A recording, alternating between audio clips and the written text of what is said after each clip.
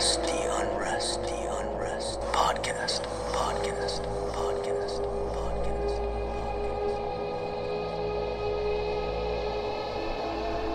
Welcome to the Unrest Podcast. I'm Madeline Green, and I will be your host for this episode.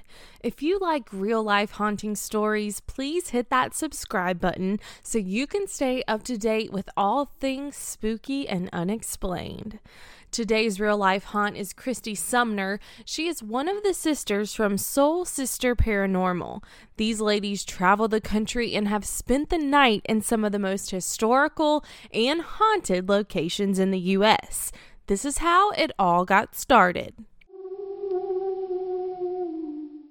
My sisters and I, we live in different parts of the country, and we decided that we wanted to do something unique, a little bit different. And so we would routinely meet up for girls' trips in various cities across the country.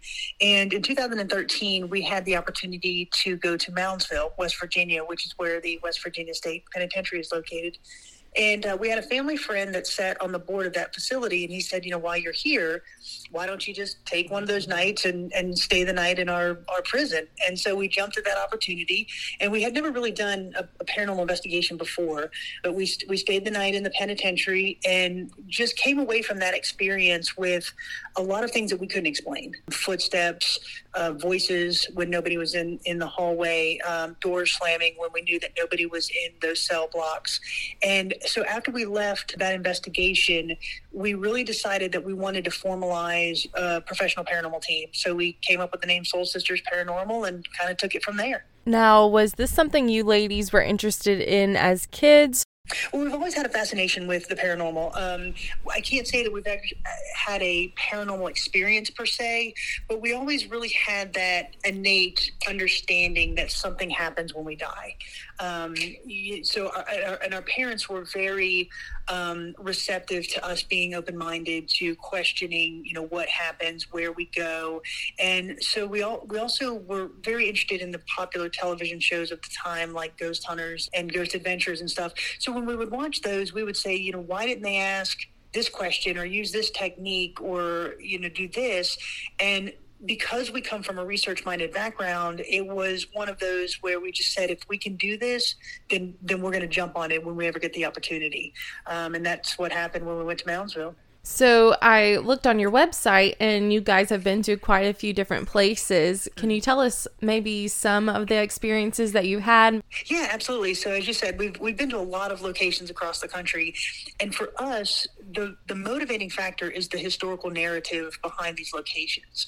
So to say that we've stayed the night in the Lizzie Borden house or the Villiscax murder house or Brushy Mountain, that to us is an amazing feat in and of itself. But with regard to the paranormal, I'd say the most haunted location that we've been to is, for me personally, is the old Gilchrist County Jail in Trenton, Florida. And so this is about an hour's west of Gainesville, Florida. And it was a jail that was built in 1928. It was in operation until 1968 as just a small county jail, right? It has 4 cells on the bottom. It has 5 cells up on the top, and then a small jailer's house that's connected via a doorway in the back. And so after it closed in 1986, it sat vacant, and it really became this haven for drug activity, a lot of vandals, graffiti and all of that really just kind of took over the building. And in the mid-2000s, there was a woman that bought it, and she opened it up to paranormal investigations. And so when we were there, the first time I was there, I investigated with Miranda from Ghost Biker Explorations. So she and I were the only 2 people on the property and inside the building at the time. And when we first got there that night, we were speaking with the owner, and she said, "Do you both carry handguns?" And we're like, "Yes, we do. And we're licensed to carry." And she said, "Well, I highly recommend that you keep your guns with you at all times during this investigation, because that's the kind of area that we're in." So we put our guns on our hips, and we walked through, and we were there for about an hour, and we weren't really feeling anything or sensing anything. And so Miranda said, "I wonder if they think we're law enforcement because we have our guns out." And so she's like, "Well, let's just try taking them off." So we're standing in this cell that has a cot in it, and I took my gun off and I put it on the cot, and Miranda takes her gun off, and as she's putting it down, she said, "I'm putting this down nice and slowly." And behind us, a male's voice said, "Good." And we both heard it. And then after that, the night was on. I mean, we were hearing EVP, audible, disembodied voices. We captured EVPs on our voice recorders. The REM pods were alarming. The K2s were alarming. The SLS was capturing all sorts of anomalies. So I would have to say that is probably the most active location that I've been to. And so when you spend the night, is it just you two doing this? Do you have other people? Well, when Soul Sisters first started, we actually started out as a group of 5. So there was myself, my twin sister Jenny, our younger sister Michelle, and then 2 friends, Cara and Kim. And so we did a majority of our investigations as that team of 5. Last year, due to COVID and a couple of other things, or actually in 2020, we really decided to go to a 2 investigator format with just Jenny and myself. Mm-hmm. So right now we're doing predominantly investigations as a team of 2. Every now and then the others will join us, but just for logistic reasons and, life, they've had to kind of rein back a little bit. So Jenny and I do the predominant investigations, and then we also do collaborations. So we collaborated with Miranda from Ghost Biker. We collaborated with other teams, and so that's really what we like to do as well. Awesome. Give us some other locations that you guys have been to. Sure. So another interesting location that we've been to is Brushy Mountain State Penitentiary. So this is a former maximum security prison located in Petros, Tennessee. It was in operation as a maximum security prison from 1896 until 2009. And it was another instance where they closed. After they closed, it kind of sat vacant for a while. And then the current owners purchased it and, again, opened it up to paranormal investigations. And so we've investigated there several times. And it's just a great location because it's large. It has multiple buildings. And so you kind of get this sense of being almost in another environment, if you will, obviously, because you're running through a maximum security prison. But it has a gymnasium. It has what they call the Hole, which was their solitary confinement cells, which are subterranean cells in this one building, numerous cell blocks and such. And so it's a great place to investigate. And when we've been there, it's really run the gamut of what we've experienced. So disembodied voices, footsteps. Probably the best example of disembodied footsteps that we've ever captured was at Brushy. Shadow figures. We've seen shadow figures. There's one instance where we had a stationary night vision video camera set up in one of the cell blocks. And during the night, for probably about 3 hours, something was throwing rocks at this camera. They came out of nowhere. You just see the camera shooting down the cell block, and then a rock would just hit it out of nowhere. So that was pretty compelling. So we love Brushy Mountain State Penitentiary. Probably the one that was the most fun, per se, was the Grand Old Lady Hotel in Balsam, North Carolina. Now, this was it's a great location. It's a 3-story hotel. It was built in 1904 as part of the railroad system. And it was, when it was built, it was really ornate, elaborate, really built to the highest standards at the time. Has about 100 guest rooms. Like I said, it's 3 stories, all hardwood, grand staircases, a large ballroom and kitchen. And so it had its heyday really from the early 1900s up until about the 1960s. And then it kind of started to go into a decline a little bit. And so the current owner, again, allows paranormal investigations to go on. And so when we investigated, we actually rented the facility for the entire weekend. So it was just us in the building, nobody else there. We had complete control of the property and the building. And so on that investigation, it was myself, my twin sister Jenny, and Miranda from Ghost Biker. And so Miranda really conducted her investigation on Friday, and then Jenny and I conducted our investigation on that Saturday night. But we were all in the building. We were all in the hotel. And so that investigation was fantastic because it was a really great example of capturing multiple things at the same time. And by that, I mean, we were in the kitchen one night. It's about 2:30 in the morning, and I'm videoing, and I said, is anybody here? Can you show us a sign that you're here? And simultaneously, we captured an EVP on the camera. The camera went in and out of focus, and the coffee pot turned on in the kitchen. Ooh. And there's no reason why this coffee pot should turn on at 2:30 in the morning. And so you see it click on from, there's a little red and blue, green indicator. So it clicks from red to green. So that was pretty unexplainable. And then there was an instance where we were up in one of the bedrooms, and we were sitting probably about 15 feet back from the dresser that was in the bedroom. And on the dresser, we had an EVI box. And so we're sitting on the bed, and Miranda's holding an SLS camera. And so we asked if there's anybody in the room, if they could touch the EDI box on the dresser. And so about that time, we see an anomaly on the SLS camera, i.e. a stick figure, and it's standing there, and it reaches out, and it looks on the camera like it's touching the EDI box. And as we look at the EDI box, it is moving. And so it's indicating that something's touching it. And so we got that on film, which was pretty compelling. But probably one of the most interesting things that's happened that night is on Saturday night, we were sleeping in, there was a large suite on the third floor, and it runs adjacent to the most haunted hallway in the building. And so the way the suite is constructed, it has 2 rooms in it, but there's only one door that goes out into the hallway. So when you come through that door, you go through the interior room, or the exterior room, to get to the interior room. So the interior room had 2 beds, and Jenny and I were sleeping there. And then the exterior room is where Miranda was sleeping. And so she's the closest to the door that leads out into the hallway. So we have a night vision video camera on the inside and the outside of the door. And you hear us say our goodnights, and about 15 minutes later, a male's voice outside the door says, "Please don't go." And Miranda said, "Did y'all hear that?" And I said, "Yes." And she goes, "What did that sound like?" And I said, "There's a man outside our door." And she said, "Yeah, that's what I thought." So it was a great example of a disembodied voice that obviously we can't explain. So that's a great investigation for us as well. And so kind of take us through the process of an investigation. About how long does it take to go through all of that evidence, and what type of device is the most successful for you guys? So the entire process of our investigation is we actually first start with a day tour, because what we want to do is we go in with a very healthy skepticism to these locations. Right. And so when we go in, we take that day tour first because we want to look for any sources of environmental contamination that we can determine that may lead somebody to think that a place is haunted. So for example, we'll go in and we'll look at, where are streetlights? Where's the vehicular traffic going to go? Where do those headlight beams sweep? Airline traffic, train traffic, anything like that.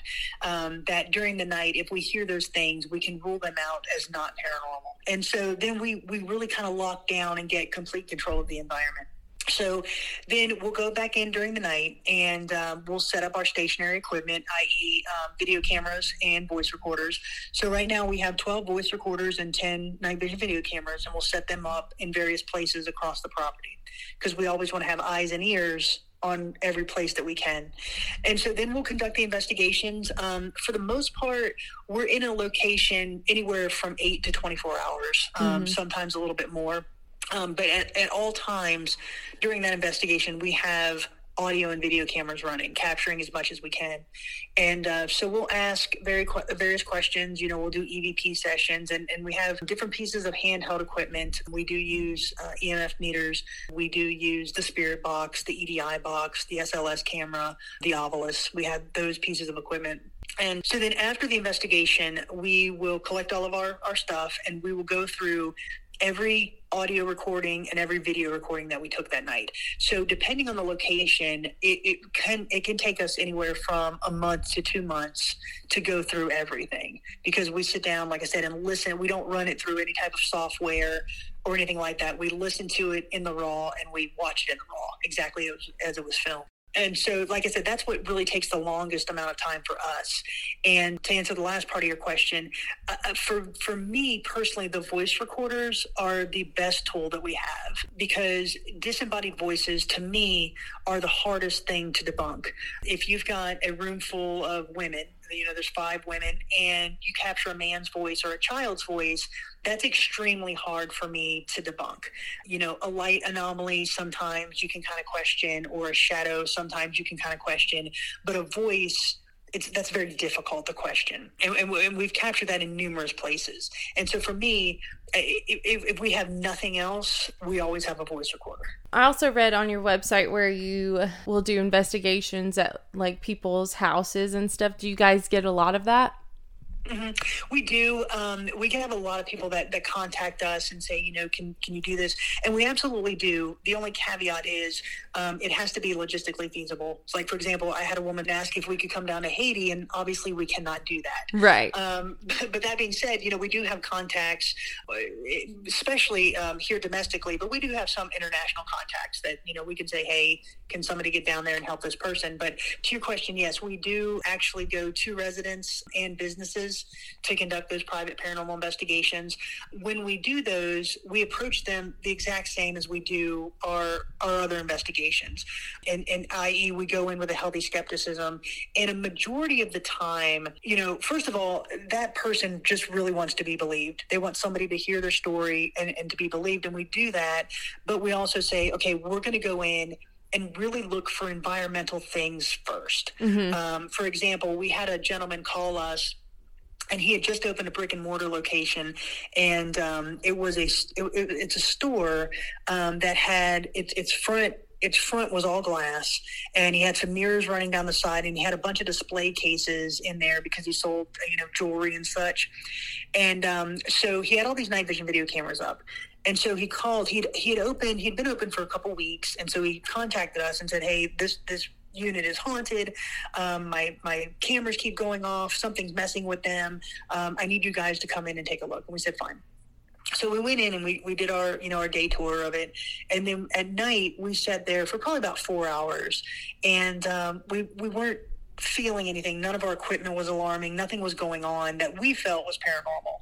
And so we left some night vision video cameras to run the rest of the night, and we left. And so when I called him the next morning, I said, did your cameras do what they were doing? Was anything going on? And he said, oh yeah, it was a very active night. And I said, well, give me the timestamps of your video activity, and I'm going to cross-reference them with mine.